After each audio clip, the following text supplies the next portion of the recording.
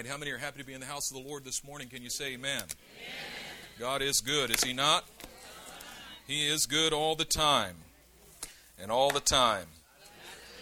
I'm so happy that our Mexico team is going out this week, and it's such a blessing always for the team to have David Earlman with them, because it's good to have a native Spanish speaker on the team. And so, I'm just kidding. All right. We are in the midst of our family one thing, and as we're talking about the family, you need to know why my family's not here. Pastor's preaching on the family. His family ain't even here. My wife is not here, not because we got in a fight, but because she is ministering in Southern California today at Thanksgiving Church in Fullerton, California. She did an inner healing and deliverance workshop there this weekend. She preached there Friday night, 2 or 3 times yesterday, and now she's doing the Sunday service as we speak right now. And so there's been a team that's covered her in prayer. Intercessors, want to thank all of you. And she's been posting on Facebook that she's been having a powerful, powerful time there ministering. And my daughter, my precious, beautiful daughter, is with my parents today. And so we will be reuniting this afternoon. Interestingly, I was invited to preach tonight at a church in Castro Valley at 6 p.m., and it is a gathering of African American and Korean pastors. I wonder why they invited me.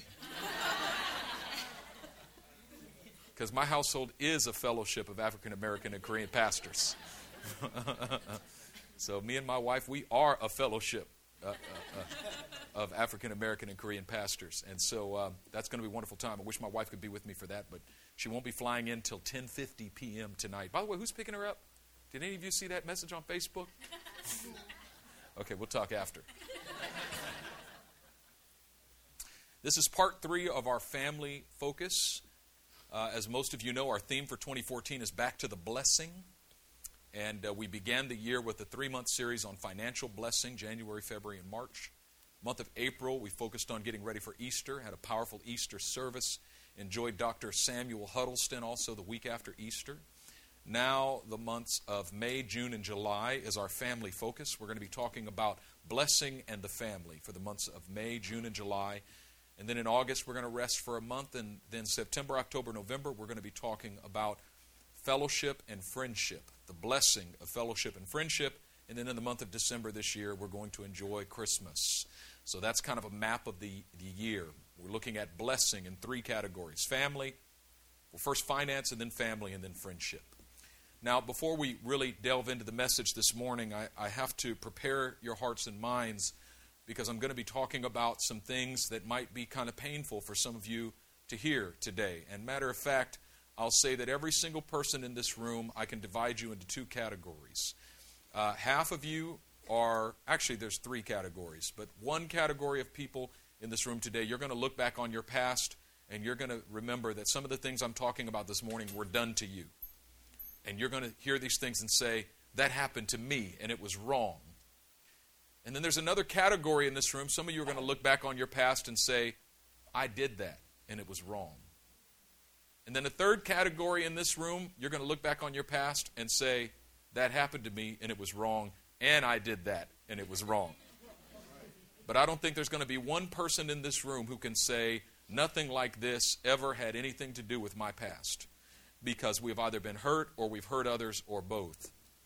And so talking about the family is typically a very painful thing for a lot of people. Matter of fact, Mother's Day is typically a day that is very sparsely attended in most churches because it's so painful for a lot of people. And so I want to start out by saying that I'm not speaking these things today to judge, to condemn, to criticize, to bring shame or condemnation, but simply to set the standard of godliness for what our family experience should be like. And at the end of this message today, there's going to be a flood of forgiveness that's going to flow over this house. You're not going to walk out of here carrying any condemnation or shame. You're also not going to walk out of here carrying any bitterness or unforgiveness for what happened to you in the past. Because we cannot change the past, but we can bring it to God, and He can cover it with the blood of Jesus Christ. And we need to talk about these things and establish God's standard for these things, because it can set the stage for the future. And God wants to give us hope and resolve for the future, but the only way He can give us hope and resolve for the future is if He empowers us to deal with the past. And so when we talk about the family, we're talking about an issue where a lot of pain resides. But thank God that He's close to the brokenhearted and He heals such as trust in Him. And so I believe the Spirit of God's not just going to open you up today, but He's going to bind up your wounds. He's going to close you up today, and He's going to bring healing. And that's what I'm believing today. Are you with me? All right, so now that I got that out the way, if you're offended, it's your problem. I'm just kidding. I mean that with all the love of Jesus Christ. I want to ask your forgiveness for being drunk with jet lag last Sunday. I'm clothed and in my right mind today. Although I did have one precious sister come to me after church last Sunday and say, Pastor, if this is how you preach when you didn't get any rest, you should never get rest again. So I guess one person liked it.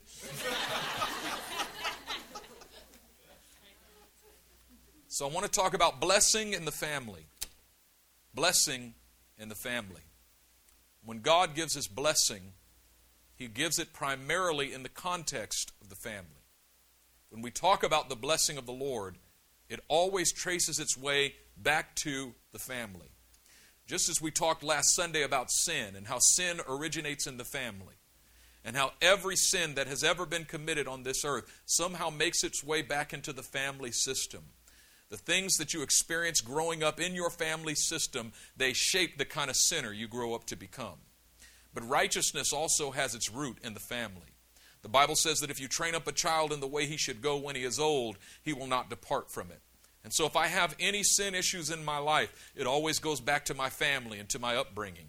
But if there's any righteousness or goodness in my life, it always goes back to my family and to my upbringing. And so God is in the business of releasing His blessing, but He releases it through the family line. And so just as sin entered into the world through a family, so righteousness comes into the world through a family. Now we find in Genesis chapter 1 verse 27, the scripture says that God created man in His own image. In the image of God created He him, male and female created He them, and God blessed them. The first thing God did after creating Adam and Eve is He got them together and He blessed them. When we're talking about blessing, we must understand that this very popular piece of Christianese does not mean what it normally is intended to mean when we say it, because we use the word blessing all the time as believers in Jesus Christ. I'm blessed. I'm blessed. I'm so blessed. How you doing today, brother? Oh, I'm blessed. I'm blessed. I'm blessed. And typically when we say we're blessed, the first meaning is we're saying we got some type of circumstantial benefit, either a financial benefit. I'm blessed. Why are you blessed? Because a cop pulled me over and he was feeling good, and so he didn't give me a ticket and he sent me on my way. I'm blessed because I didn't get that ticket. I'm blessed. Why? Because I went to the mall. There was no parking spaces. I prayed and asked the Holy Spirit for a parking place, and He miraculously gave me a parking place. I'm blessed. I'm blessed because I went to the grocery store and chicken was 19 cents a pound. I'm blessed. Hallelujah. I'm blessed.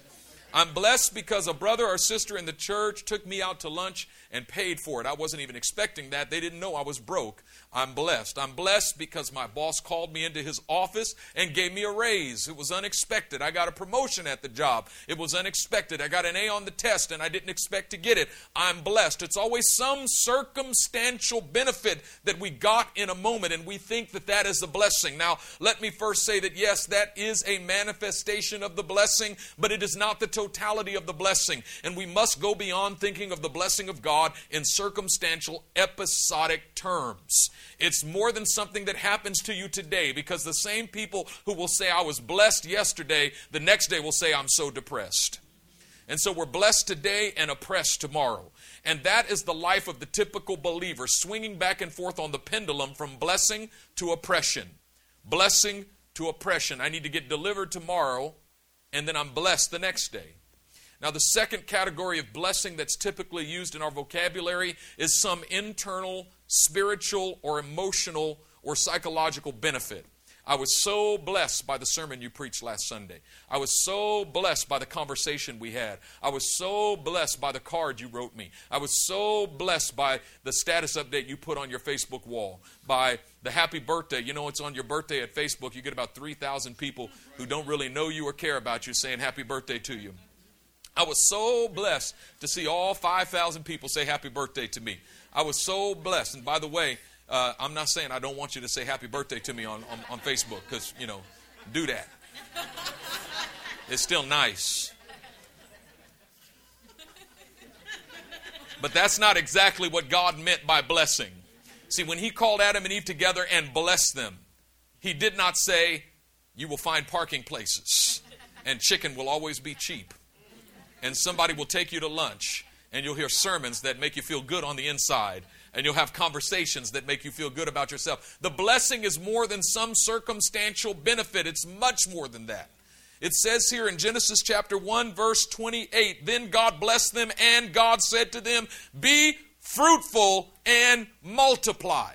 The content of the blessing is fruitfulness and multiplication. Fruitfulness and multiplication. You see, there's a difference between receiving a benefit and being fruitful. Don't think that just because you received a benefit, you've become fruitful. Think about this with me. If you take a seed and you plant it in the ground and something grows out of the ground, has that seed become fruitful? If you take a seed, put it in the ground and water it, and a tree grows out of the ground, has that seed become fruitful? When is the seed fruitful? When the tree begins to bear fruit. And what is fruit? When the tree begins to bear fruit, you can walk up to it, pick a piece of fruit from it, take a bite out of it, and eat it. That is, the tree has become fruitful when it provides a benefit that other people can partake of. And you have become fruitful when you provide a benefit that other people can partake of. You see, it's not, you don't call it blessing because you got chicken for 19 cents a pound.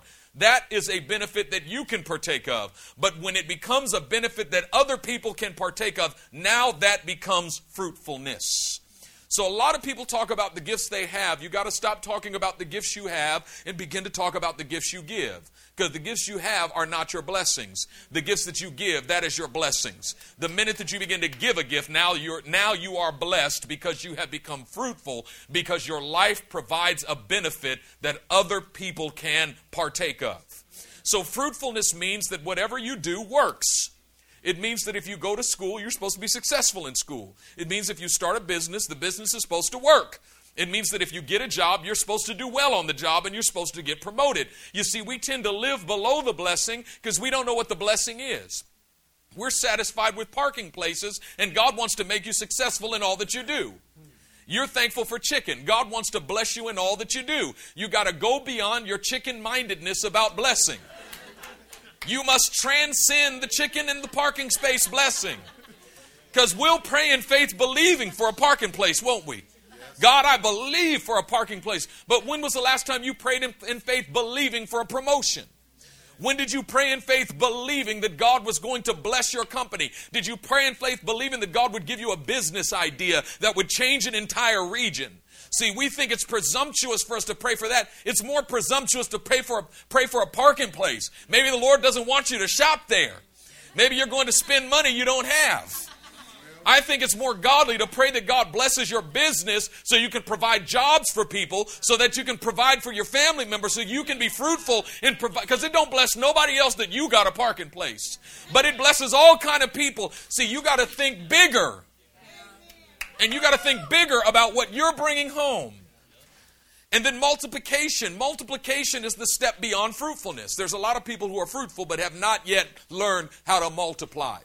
I was talking yesterday to a friend of mine who has a company that he started in Berkeley. And I was talking to him on the phone yesterday. I said, how you doing? And he said, I'm okay. I'm all right. I said, you sound down. Is your company okay? He said, oh, no, the company's great. I said, really? He said, yeah, it's not Willie, by the way. Because folks after the service, be encouraged, Willie. Some folks are too prophetic for their own good. They just assume that, the Lord showed me it was you because he said Berkeley. No, that's not prophetic. That's pathetic. Some people are moving in the pathetic in the body of Christ. You got your pathetic anointing. I got a pathetic word for you.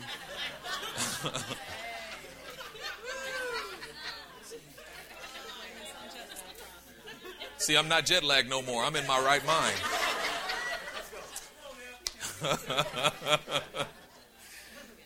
And so he said to me, he said, yeah, my company's doing great. We've blown all of our goals and objectives out of the water. We've grown. We've exceeded what everybody thought we could do. We've won several awards in our industry, and we can't get any more fruitful than we are right now in this region.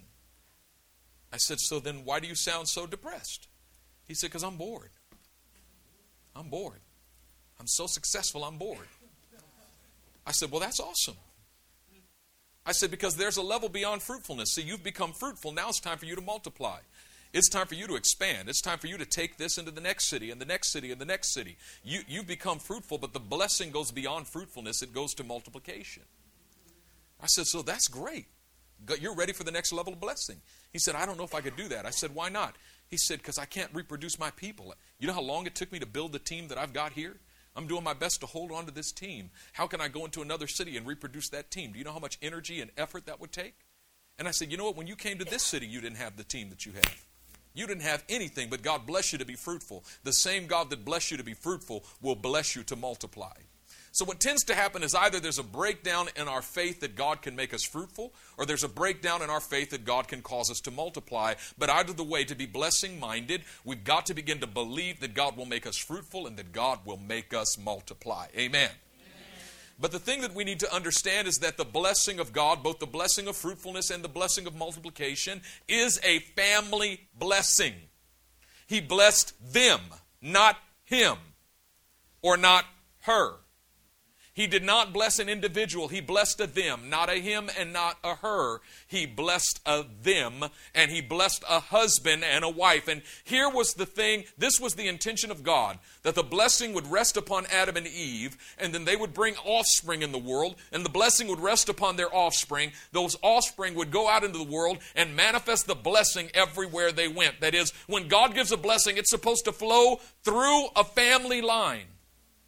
And in actuality, the degree to which each and every one of us manifests the blessing of God is determined by the way in which that blessing was stewarded within our families. You see, if in my family the blessing of God was not stewarded through right relationships between the members of the family, then I don't know how to go out into the world and manifest the blessing wherever I go. But if that blessing was stewarded properly within my family system, then when I go out into the world, everywhere I go, I can't help but manifest the blessing, because the blessing resides with me. I know how to steward it because it was modeled for me, and I was taught how to steward it in my home. Now, to understand what that looks like, we have to go to Ephesians chapter 5 and chapter 6. And I want you to look at Ephesians 5, beginning at verse 21 and following, alongside this passage here in Genesis chapter 1, verse 27 and following. Now, what we see in Genesis 27 is that sin entered the world through a family conflict. It was a conflict between husband and wife, between Adam and Eve. And then down the road, we see conflict between brother and brother, Cain and Abel. But in between the conflict between husband and wife and the conflict between brother and brother, what's not written but had to be there was a conflict between parent and child. Because if parents parent their children correctly, wisely, and righteously, there will be no conflict between brother and brother, or sister and sister, or brother and sister. But the conflict between brother and sister is typically rooted in some breakdown between parent and child. You see, one of the things that I saw happen in my family is that further back in my family line, my grandmother, and rest her soul, I don't say this to dishonor her, but simply to tell the truth. She treated one of her sons like the golden child and the other one of her sons like the spawn of Satan. I mean, it's the truth. One of them could do no wrong and the other one could do no right. And they grew up hating each other, because one resented the other, but the breakdown was between parent and child, not between child and child. The siblings grew up at odds with each other simply because of what was implanted in them through their interactions with the parent. And so one thing that my parents made a point to do was never to praise one of us without praising the other ones of us. If one of us did well, they would speak well to us and say, "You did that well, son, we're proud of you." But then they would turn to the others and say, "We're proud of all of our sons. All of you are excellent, but in different ways."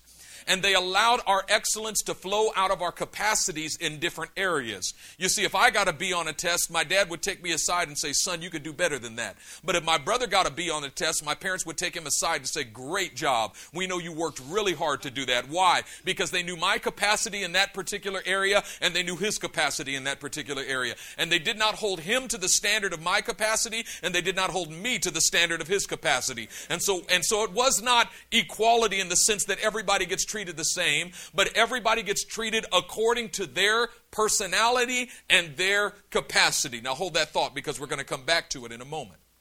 And so the relationship between parent and child leads to the relationship between child and child. And it flows from the household out into the world. The way in which our children act when they go out into the world is predetermined by the way they act in the home and the way they are taught in the home. Now we see this in Ephesians chapter 5 verse 21, where Paul in verse 21 sets the standard. He says, submit to one another out of reverence for Christ. Now you got to understand that word submit, because we only understand it in the West from a hierarchical perspective. Submission and authority seem to go hand in hand, and the only way we understand submission is a greater than and a lesser than, and the lesser than simply obeys what the greater than says, and that has nothing to do with submission. Otherwise, Paul wouldn't say submit to one another. Because if we're all submitting to one another, then nobody's greater than anybody else. We're all at the same level, but we're submitting to one another not based on status or based on authority, but he says out of reverence for Christ. And submitting to one another out of reverence for Christ simply means that in every relationship, I'm sensing the flow of the kingdom of God coming through that relationship, and I'm submitting to Christ in that relationship. And it doesn't matter who you are, if we are in relationship with one another, there's going to be something of Christ's kingdom that flows through you to me, and when I sense it, I'm going to submit to it. It has nothing to do with who you are, it has everything to do with who Christ is. If we get it in our head that we'll only submit to people who have positions and titles, we don't have any reverence for Christ. Because Christ can flow through a 5-year-old, and if you don't submit to that, then you don't have any reverence for Christ. And so Paul sets the paradigm in verse 21. Submit to one another out of reverence for Christ. And once he sets that paradigm, now he gives us 6 examples of what that looks like. And it starts in the family. So he says in verse 22, wives, are you ready for this? Wives, submit to your own husbands as to the Lord. He says, this is the first example I'm going to give of what it looks like to submit to one another out of reverence for Christ. Wives, there's an appropriate way that you are to submit to your husbands out of reverence for Christ. If you reverence Christ, you'll treat your husbands in a certain way. And if you don't treat your husbands this way, it's not that you don't reverence them, you don't reverence Christ. Wives, submit to your own husbands as to the Lord. So, well, what if he's a fool? Well, you better submit to that fool. Well, you married that fool. Hello? I don't feel bad for you. You knew he was a fool when you married him, and you still married him. So now submit to that fool. Because maybe he will stop acting a fool if you stop treating him like a fool. Are you hearing me this morning? And then he explains why. For the husband is the head of the wife, even as Christ is the head of the church. Let me lay this out. The husband is the head of the wife. Wives, your husband is your head. People get all upset when I preach that. Say, well, I don't like that. Well, take it up with Jesus. I didn't write the Bible. Somebody said to me, well, that's unbiblical. I just read it out of the Bible. This is not theology. I'm just reading the scripture. This is what the Bible says. The husband is the head of the wife. It's for your benefit. Now you got to understand, this is a body image. This is not a corporate image. It doesn't mean the husband's the CEO and the wife is the secretary. That's not what it means. Because commands don't always come down from the head. Think about a physical body. Do all the commands come from the head? What happens when you stub your toe? Your toe sends a message up to the head and says, help me. And then your head sends a message to the rest of the body and says, get down there and help that toe. And the rest of the body jumps down to the aid of the toe. Who was in charge at that moment? The toe. Because the toe bone is connected to the foot bone. And so when you're talking about a body that is fully connected in every way, it doesn't have to do with authority. It has to do with need. It has to do with what is appropriate at this moment. So to say that the husband is the head of the wife does not mean that the communication always comes from the top down. It goes in both directions. Are you hearing me? It's not about domination. You following me? See, a lot of people think that love should be unconditional, but respect is earned. And I'm here to tell you that that is not biblical and it's not right. Because wives think my husband's supposed to love me unconditionally, no matter how big of a fool I act. But I'll respect him when he deserves it. Respect and love should be unconditional in marriage. Because wives, if you don't respect your husband, your children won't either. The way you treat your husband is teaching your children how they are to respond in relationships of authority. And if you don't give your husband authority in the home, if your children see you disrespecting your husband, overstepping him, shutting him down, putting him down, making him feel little when he makes mistakes, sticking his nose in doo-doo whenever he makes a mess.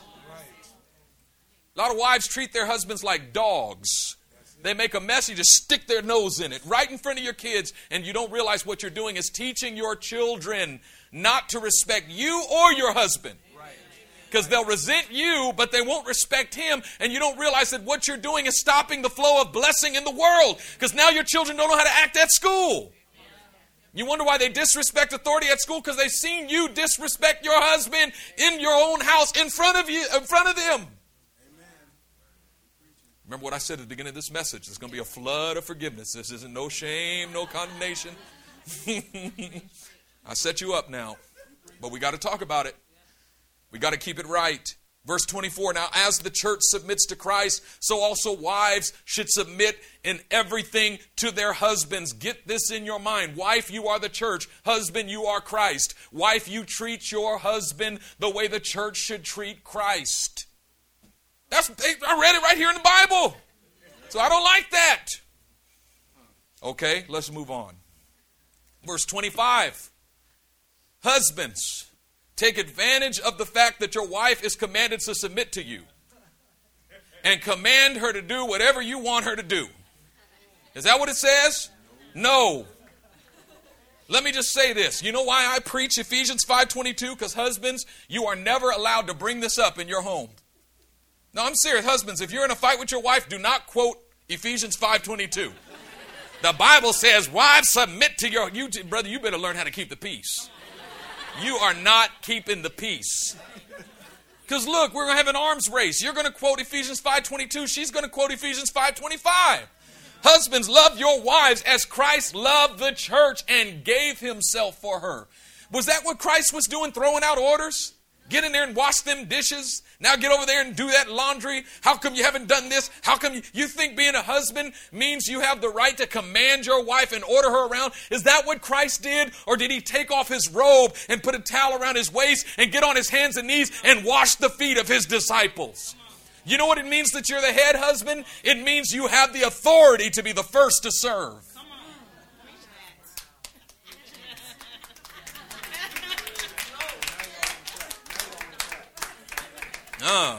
Yeah, right. Wives are clapping now. They weren't clapping 5 minutes ago.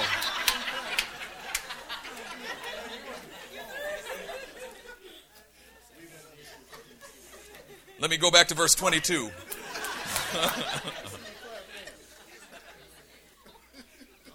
See, this is the thing. Wives, if you would submit to your husbands, they'd have no problem loving you.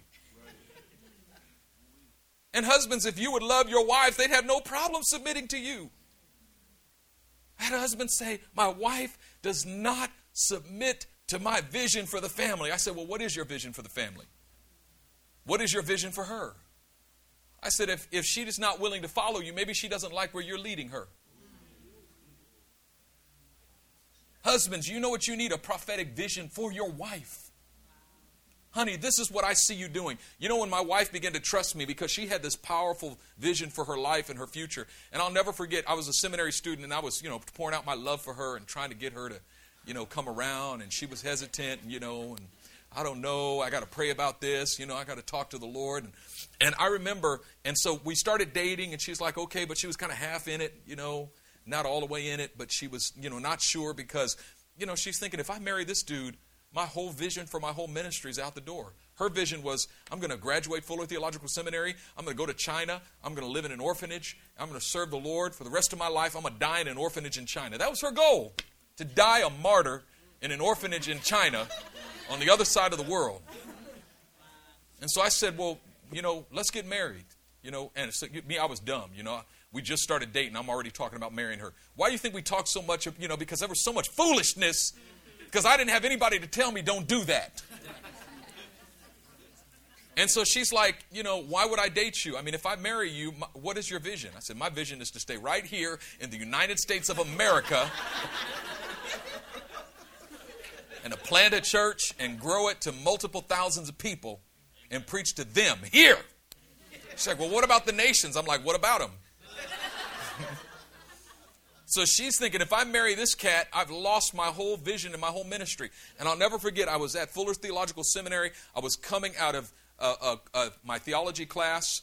And as I was walking down the steps, I saw an open vision of my wife standing on a platform in Africa preaching to tens of thousands of people and prophesying over the nation. And I saw chains falling off of people and people being set free.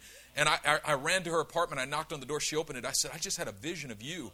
And I saw you standing on a platform preaching to tens of thousands of people in Africa, prophesying over that nation, and chains were falling off people, and captives were being set free. It's so powerful. You've got such a powerful ministry. Now, I had no idea what that was doing for her. I just was, I had this vision, and I shared it with her. You know what that did? It set her free, because she saw at that moment that my vision for her future was bigger than her vision for her future.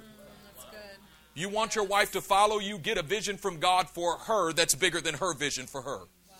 Because if your wife can look into your eyes, husbands, and know that you hear from the Lord on her behalf, she will always trust you. But if you're only telling her what God is saying for you, honey, I had a vision, and I was on the other side of the world.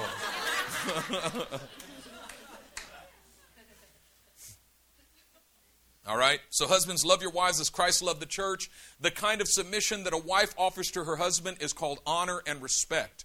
But the kind of submission that a husband offers to his wife is called sacrifice and love. Sacrificial love.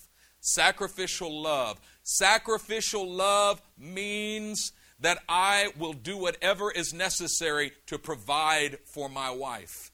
This is the thing, husbands. You have to think about how to move your wife into her ministry. Remember in Ephesians chapter 4, a chapter earlier here, Paul says in verse 11 that he ascended on high, speaking of Jesus, ascending into heaven. He took captivity captive. He gave gifts to men. And it said he himself gave some to be apostles, prophets, evangelists, pastors, and teachers, speaking of the fivefold ministry. Then it tells why. Why did God give this powerful fivefold ministry to the church? The first purpose, to build up the body of Christ. That is to encourage, strengthen, build up the body of Christ. Second purpose, to equip the saints for the work of the ministry.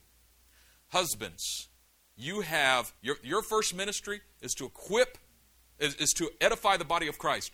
Who's the body of Christ? The members of your family first. So the first thing God will anoint you to do, husbands, is build up your family. Build up the body of Christ in your family.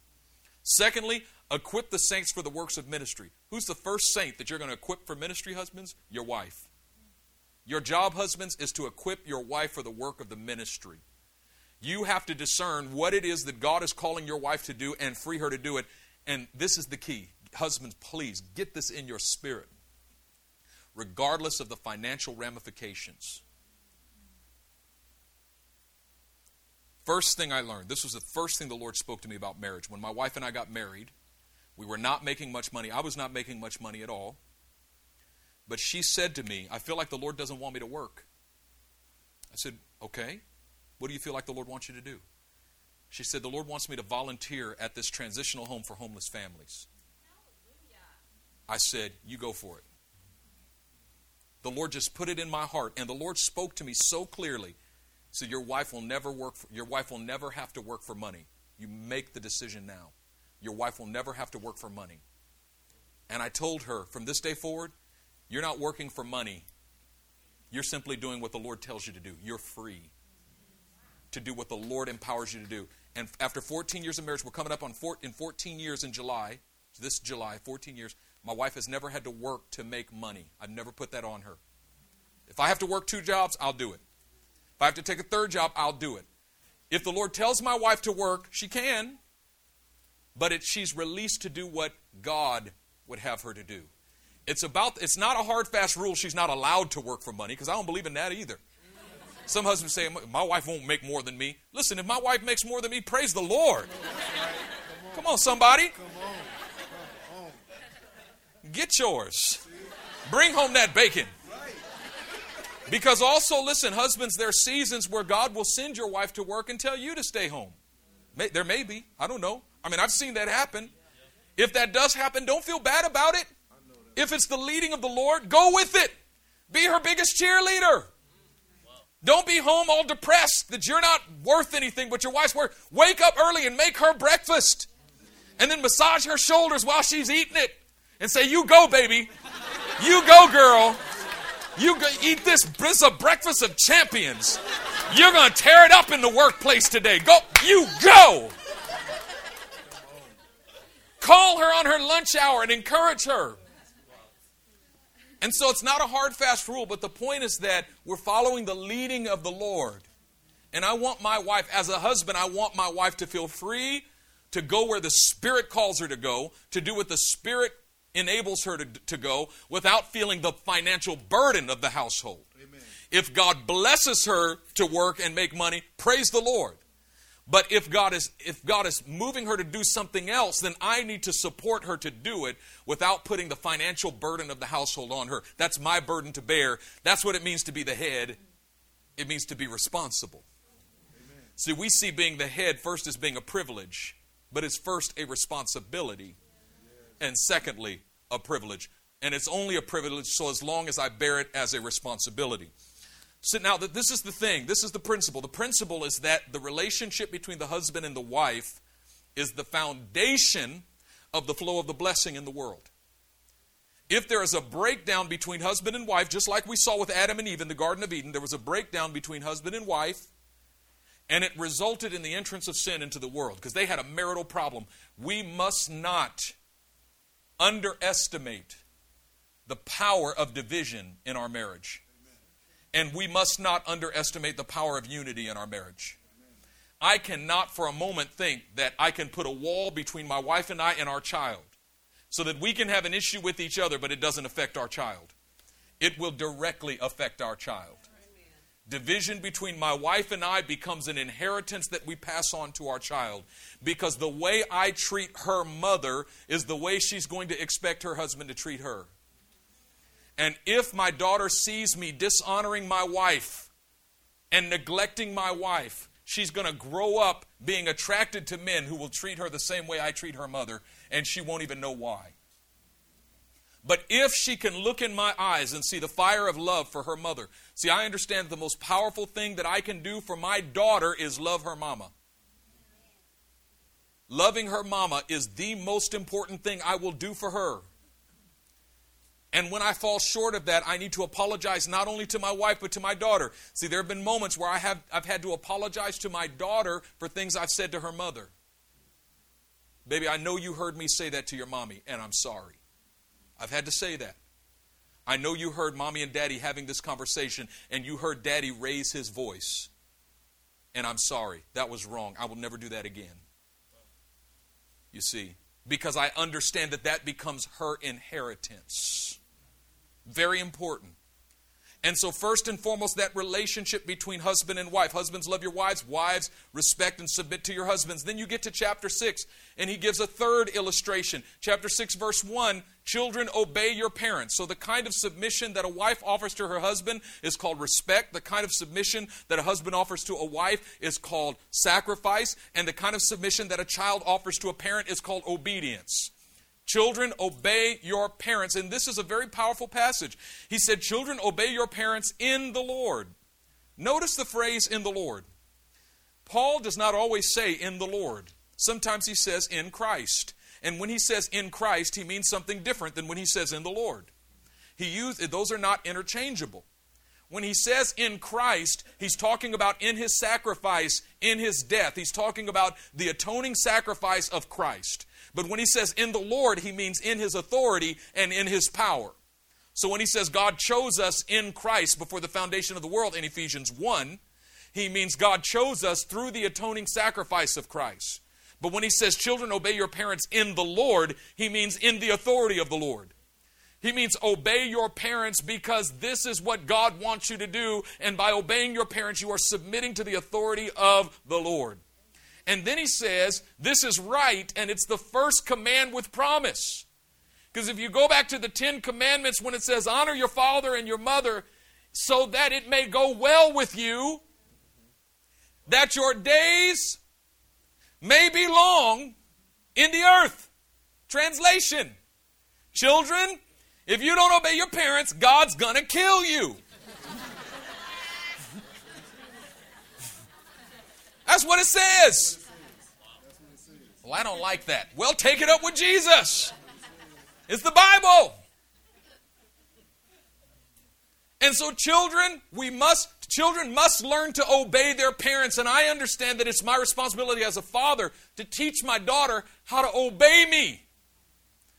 Now, there's this idea that is very prevalent in Western culture that we should allow our children to do things the way they want. Let them make their own decisions. Let them, let me tell you something. You will either teach your children or their friends will. Amen. Amen. All right. Parents, you don't talk to your kids about sex? Don't worry. Jamal and Lucretia will.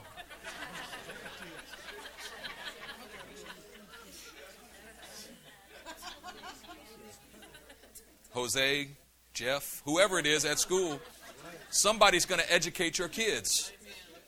I'd rather be the one that I'd rather my wife be the one that educates my daughter about the birds and the bees. Where did we get that idea, the birds and the bees? What it got to do with birds or bees? My God.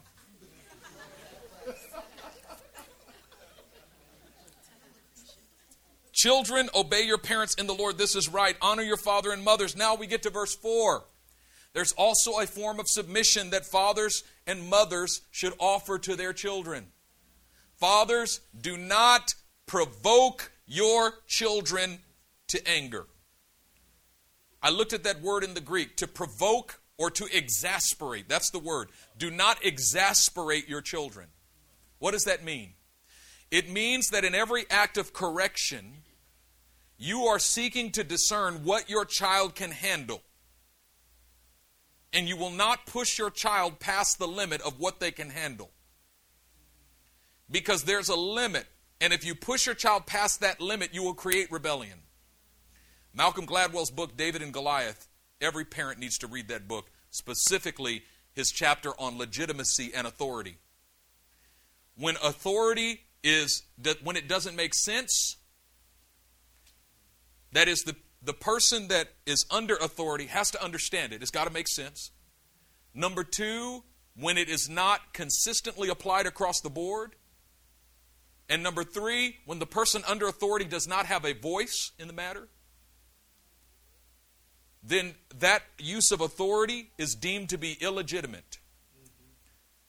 And when authority is deemed to be illegitimate, it creates rebellion. So if I exercise authority in a way that causes you to feel like, that ain't right, it's actually going to bring rebellion out of the house. And he gives all these historical examples of how when governments have applied authority in ways that were not deemed legitimate by the people always overthrew those governments. It created the opposite of what it was attempting to create. And when we push our children past their limits, we actually make them more rebellious. And so that means we have to know our children and understand what their limits are.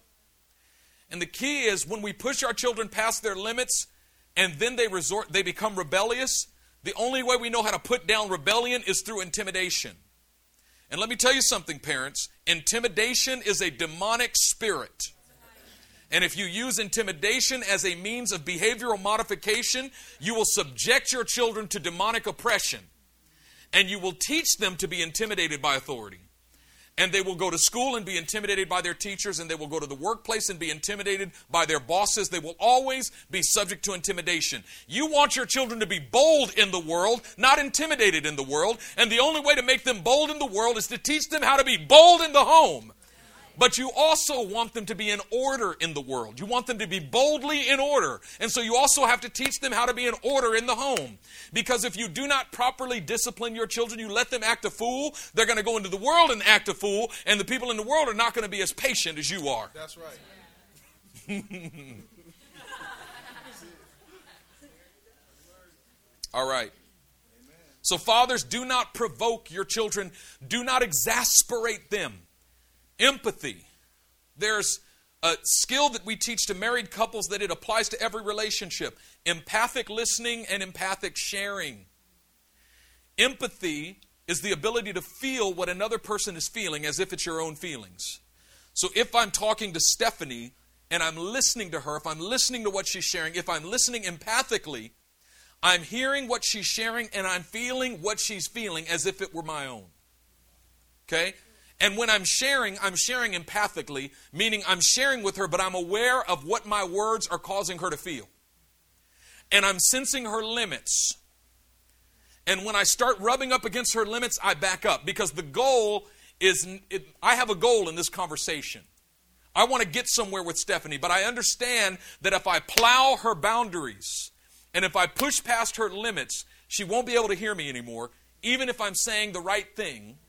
She won't be able to hear me, and because she won't be able to hear me, the conversation will ultimately fail, and it'll have the opposite result of what I intended. And so when we are disciplining our children, we must understand that the goal is correction, not punishment. What is punishment? Punishment is simply, this is the result of the crime that you've committed. I'm going to take it out on your hide. And so often in meting out punishment, we are taking out our personal frustrations on our children.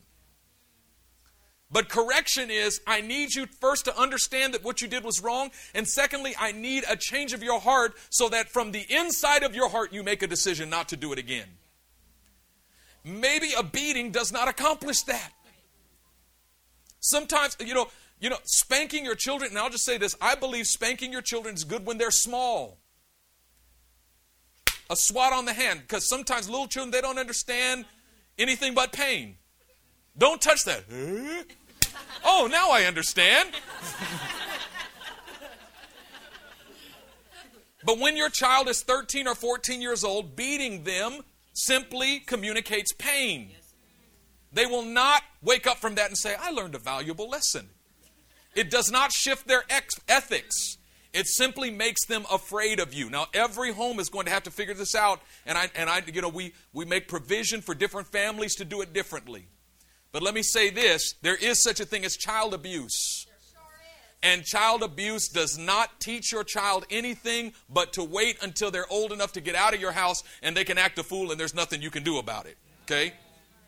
So do not exasperate your children.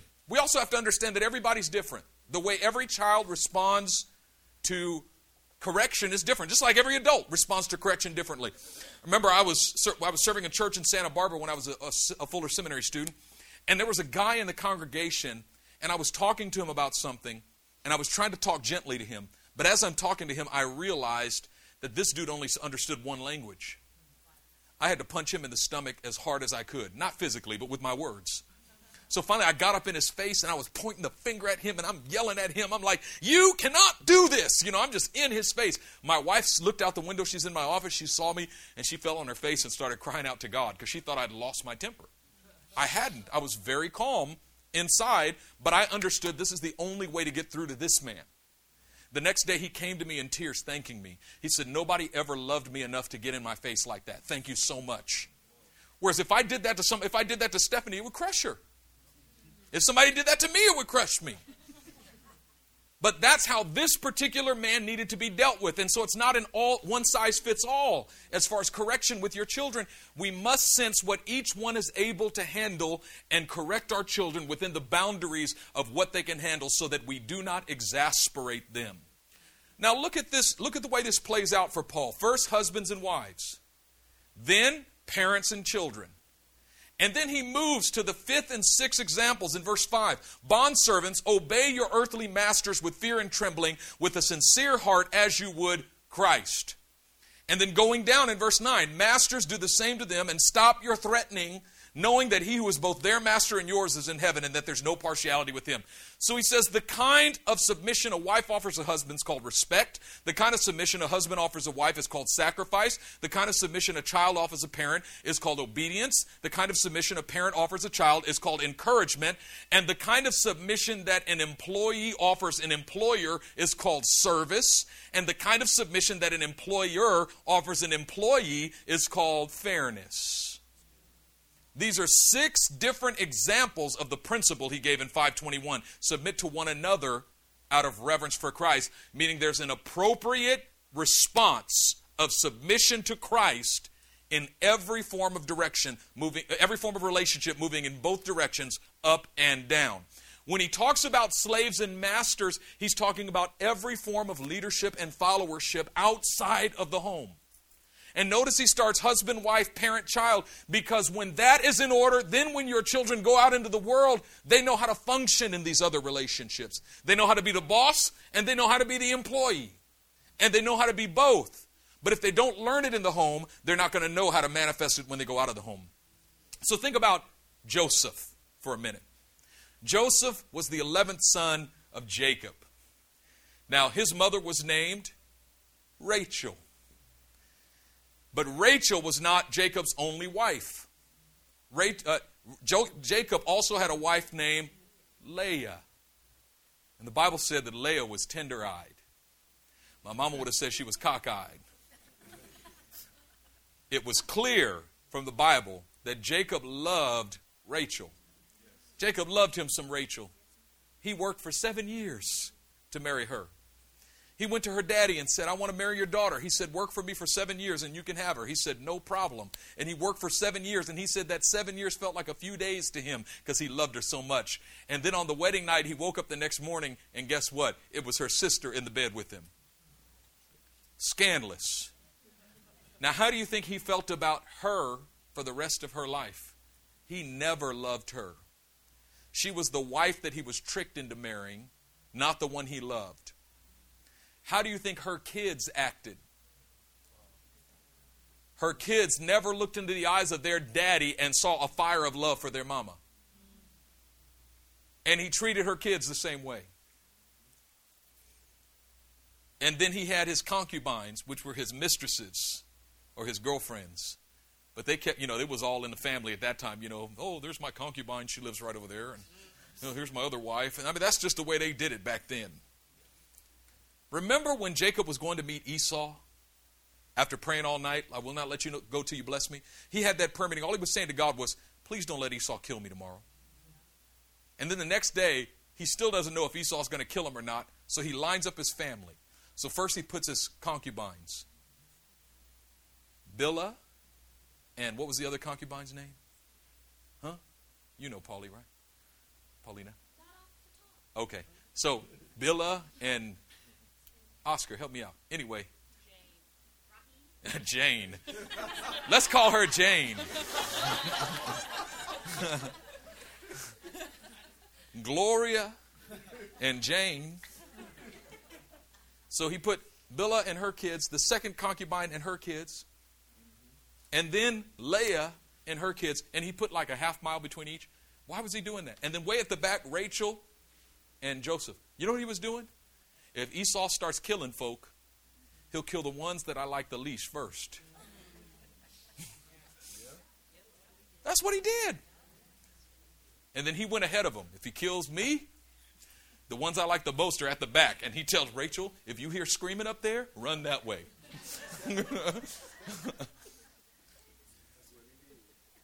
Joseph is the 11th son, and he's the only son at this point of Rachel. all Joseph's life, he could look into his father's eyes and see a burning love for his mama. And Jacob treats Joseph according to the way he feels for his mama. Jacob loves Rachel and Jacob loves Joseph. I mean, Jacob was clothing Joseph in like 8-piece T.D. Jakes suits. Remember T.D. Jakes used to wear like gold and purple suits and then sweat right through it? It would be black by the end of his sermon. You remember that? I remember I used to watch him religiously. In one of his sermons, he had sweated right through a purple suit and then asked a brother to come up and give him a hug. I was like, I would have said, no, Bishop. He's got Joseph walking around in zoot suits.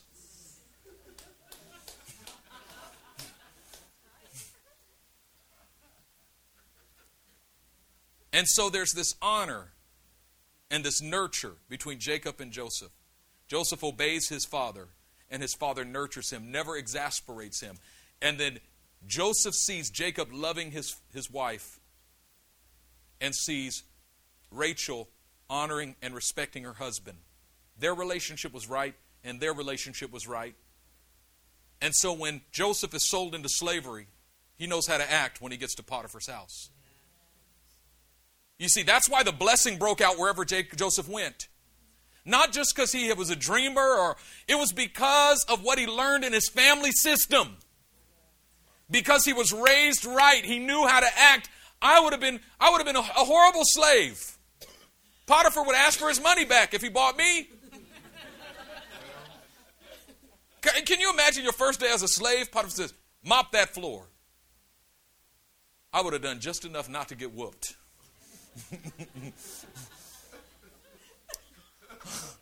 I'm just trying not to get beat.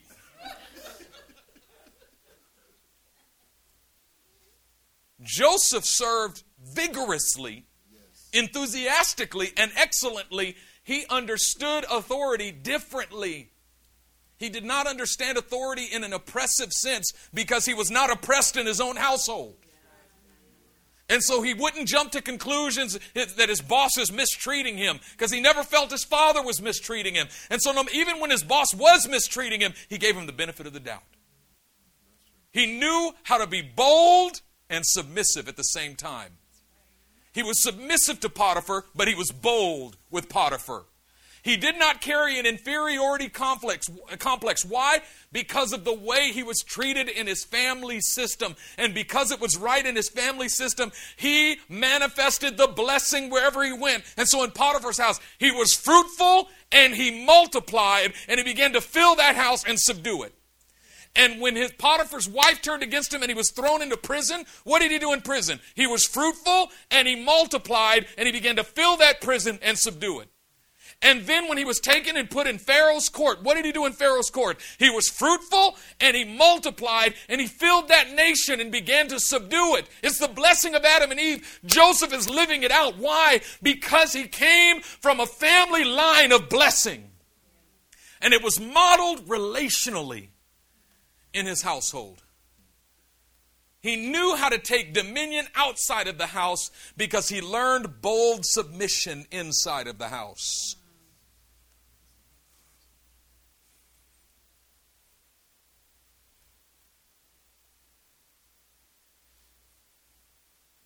See, blessing starts with the family.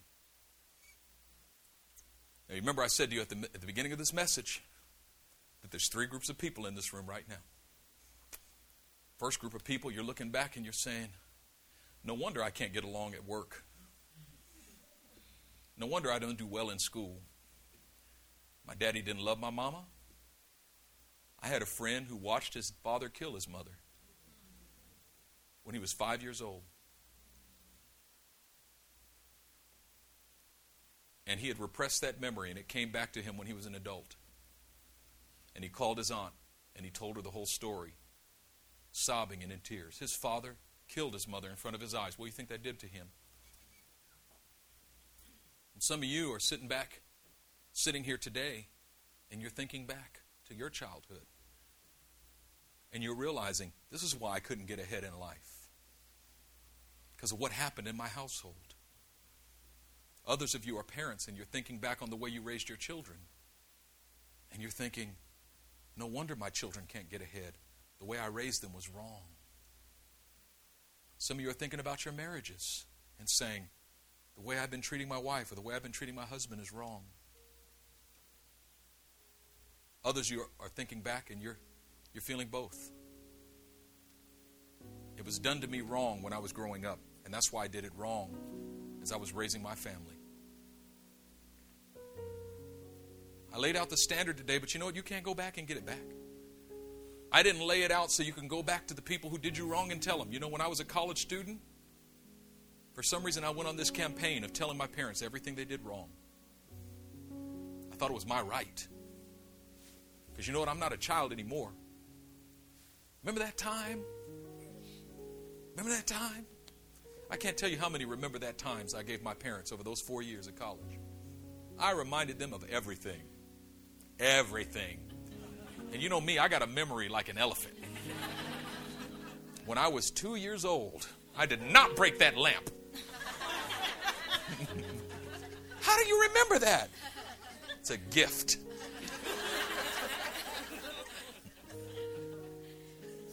God has given me a gift to remember everything wrong you've done.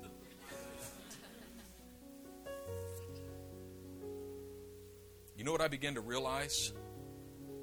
That looking back and remembering what went wrong in my upbringing wasn't helping me get ahead in life. It's just holding me back. And you know what? It was holding my parents back too. And finally, the Lord came to me. He said, son, you can either forgive this or you can relive this. If you forgive it, you'll leave it in your past. If you don't forgive it, you'll reproduce it in your future.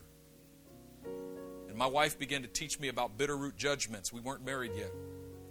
But she began to teach me that if I did not forgive those who had come before me and those who I felt had done me wrong in the past, if I did not forgive, then I would inadvertently reproduce the very things that I hated in my family. And so I began to forgive. And you know what I found? That sometimes you can't forgive by your own power.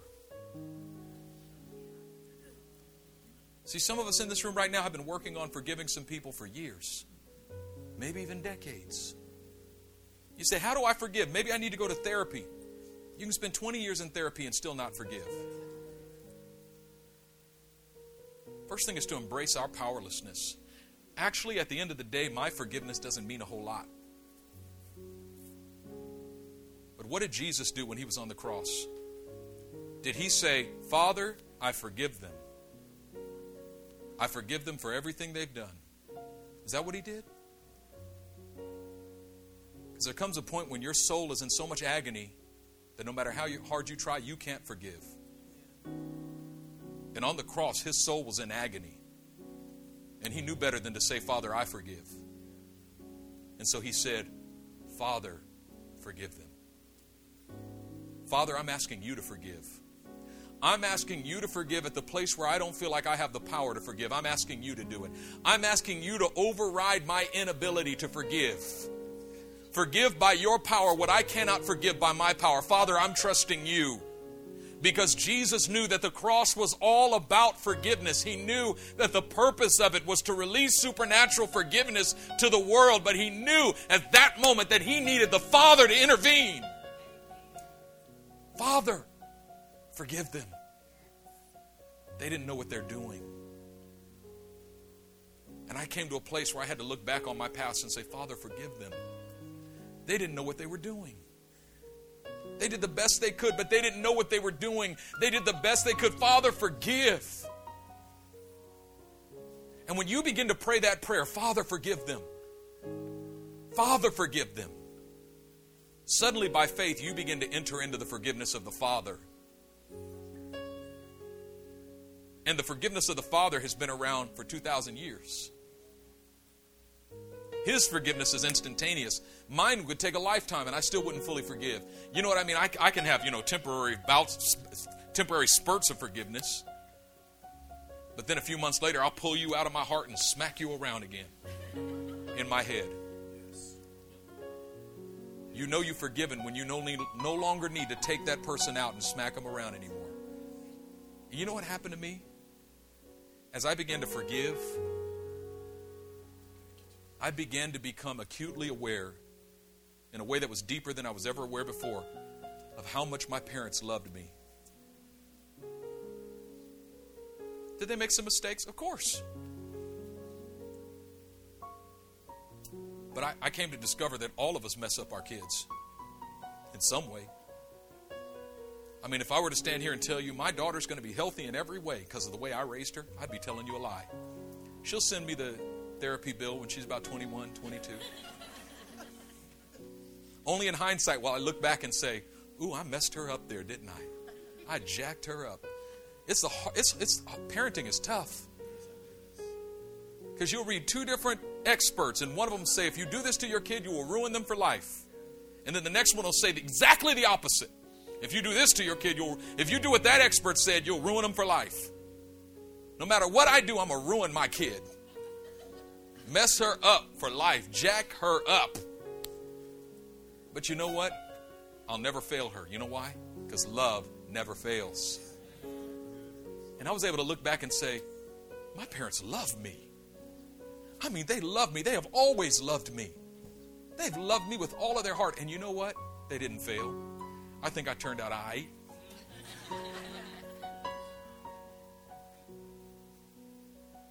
And when forgiveness came, forgiveness washed away all of these negative memories. And all of a sudden, these wonderful memories began to emerge. About 10 years ago, I was asked to go to San Francisco and pray for somebody in the hospital. And as I was walking down this particular street, I had a flashback. I flashed back to my dad with his big old beard and big old sunglasses. My brother was in a stroller about 2 years old. My other brother was running next to him about 4 years old, wearing these striped shorts, and I was running. And we were running down that street, and we were laughing, and we were playing. And I called my dad. I was like, Dad, you know such and such a street? He goes, yeah. I said, I just remembered us running down that street. You were pushing Mark in the stroller, and me and Josh were running alongside you, and we were having so much fun. That I just remembered that. I'm on that street right now. He goes, oh, yeah, so-and-so lived on that street. We were going to his house. I started having all these wonderful memories. I had a memory of when I was 2 years old. My dad was repainting the house inside. He had all this oil-based paint. And there was this little can of paint. It was open. And to me, that was an invitation to play. I ran and grabbed that can. I picked it up. And my dad was about 10 feet away. He's like, son, put the paint down, son. Benjamin, give me the paint. And I went. I threw that can. Paint flew everywhere. You know what he did? He laughed. 10 years later, I remember looking at that carpet and seeing this streak of paint on the floor. It's still there. It's like, I remember that. I'll never forget that day.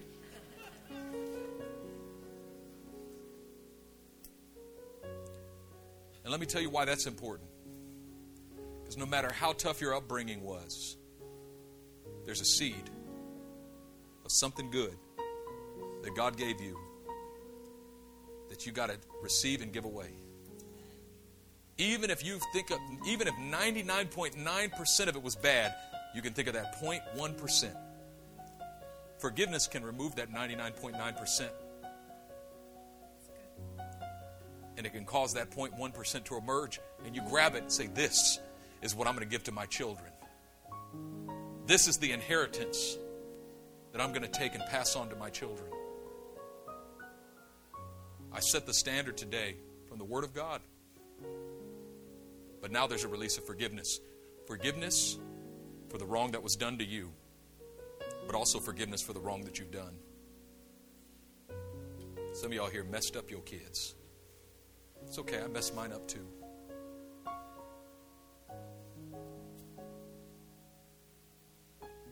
I've had to say I'm sorry to my daughter many times. I know, I'm such a calm person, right? Who would guess? There's forgiveness. Bow your heads. Father, I pray today in the name of the Lord Jesus Christ that you'd pour out the balm of Gilead and that you'd heal. We set the standard but we resist condemnation.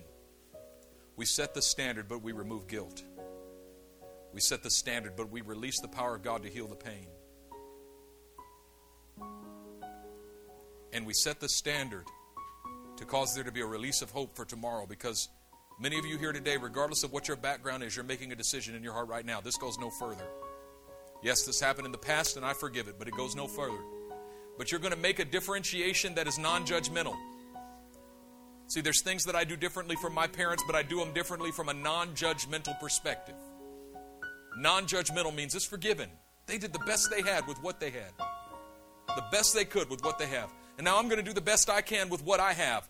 But I have as my inheritance not only their successes, but their failures. It's part of my inheritance. I can do better. Every child is supposed to do better than their parents did. And I'm going to do some things better because because they were humble enough to give me this inheritance. But Father, I pray right now in the name of Jesus for a flood of forgiveness to wash over this house, over every mind and every heart. God, so many in this place have been opened up by this message. But Holy Spirit, I pray you would close us up. You have to open us up to operate. Take out what needs to be taken out. And then sew us up. God, don't let anybody leave here bleeding today. He heals the brokenhearted and binds up their wounds. He's close to the brokenhearted and saves such as trust in Him. God cannot resist the brokenhearted. You are irresistible to the Father. He loves you with an everlasting love. And some of you can say, your mother and father forsook you. But even if my mother and father forsake me, the Lord will receive me, the psalmist said. And God is here to be a father to the fatherless and a defender of widows. You say, well, I couldn't make it in the world because I didn't have a father and I didn't have a mother and I didn't have that love. But God says, I'm here to fill the gap that was left. I am a father to the fatherless and a defender of widows. And it says the Lord puts the destitute in families. That's who He is. It's what He does. And I say to you today in the name of Jesus that you have a Father who loves you and He knows your name. And His love is so powerful that it can overcome everything that went wrong in your past. It can overcome. It can heal. You're accepted today. I break rejection off of your heart today in the name of Jesus. And the bitterness that goes with it, I remove it from your heart in the name of Jesus. And I speak the healing power that is in the name of Jesus over your heart and mind right now. All you have to do to receive it is to forgive. And I believe that God can empower you to forgive right now. So how do I forgive when I don't know how to forgive? Begin to pray the prayer of Jesus right now. Father, forgive him. Father, forgive her. He didn't know what he was doing. She didn't know what he was doing. Father, forgive them. Father, forgive me. I didn't know what I was doing. Right now, with your own voice, I want you just to begin to pray that prayer. This is going to seal it up. Father, forgive him. He didn't know what he was doing. Father, forgive her. Don't say names. Just say him, her, me, them. Just begin to respond to God right now. Say it out loud. It's going to do something for you if you speak it out. Father, forgive him. Father, forgive them. Father, forgive me. Father, forgive her. Father, forgive. Just begin to speak it out. Let it come out of your mouth right now.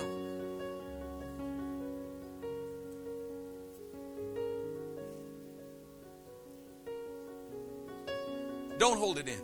Let it go. You carried it for long enough. Let it go. Let the Father take it. Father, forgive. Father, forgive.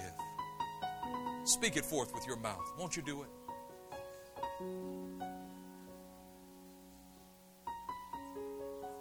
Does anybody have the boldness just to cry it out? Father, forgive.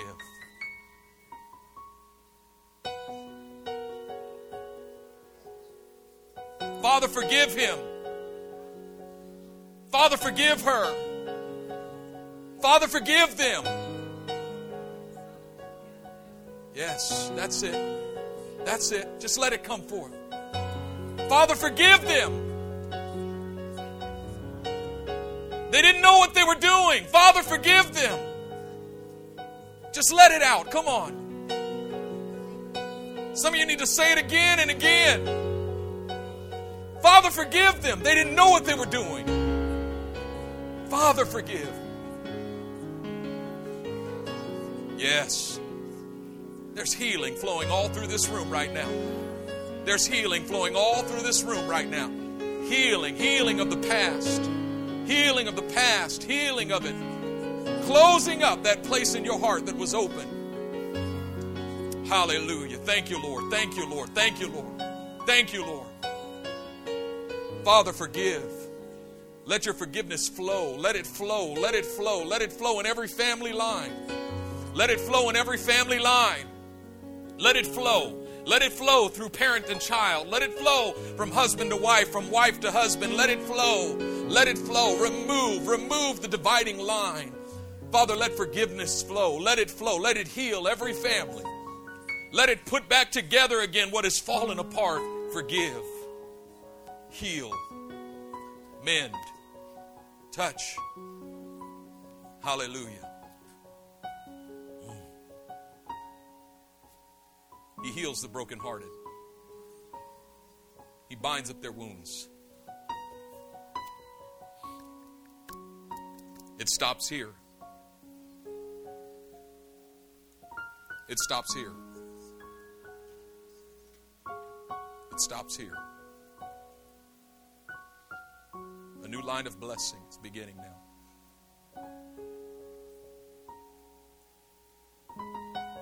A new generational blessing. And generational blessing begins when you begin to bless the generations. I speak blessing over my parents today in the name of Jesus. Despite their mistakes, I don't remember their mistakes. I remember. I speak blessing over my parents. I speak blessing over my grandparents today. My great-grandparents. I speak blessing. Just begin to speak blessing on the generations. I speak blessing over my children today in the name of Jesus. I speak blessing in both directions in Jesus' name. Just begin to speak it forth. Just another 20 seconds. I speak blessing. I speak blessing. I speak blessing. I speak blessing today. The blessing of the Lord. Blessing upon my family. I speak blessing upon your family today. I speak blessing over your family today. I speak blessing over your family. Now just turn to somebody and say, I speak blessing over your family today. I speak blessing over your family. I speak blessing over your family today. I speak blessing over your family today. In Jesus' name. In Jesus' name. In Jesus' name. Amen. Hallelujah. Hallelujah. Praise the Lord. Praise the Lord. Praise the Lord.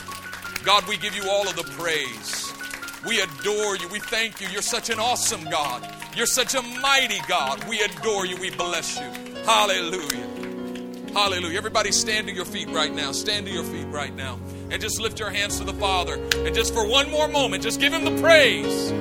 We worship and adore you, God. We bless your holy name, oh God. Hallelujah. One generation will declare your works to another. We give you the praise today. Hallelujah. Thank you, Lord. Glory unto your name, oh God. Hallelujah. And now may the God of peace, who through the eternal Spirit brought back forth from the dead our Lord Jesus Christ, that great shepherd of the sheep, may he keep you firm and steadfast to the end. May he present you blameless before his glorious presence, without fault and with great joy. And may he be glorified in the church forever. In the name of his Son Jesus, we speak this blessing. Amen. God bless you. We're dismissed.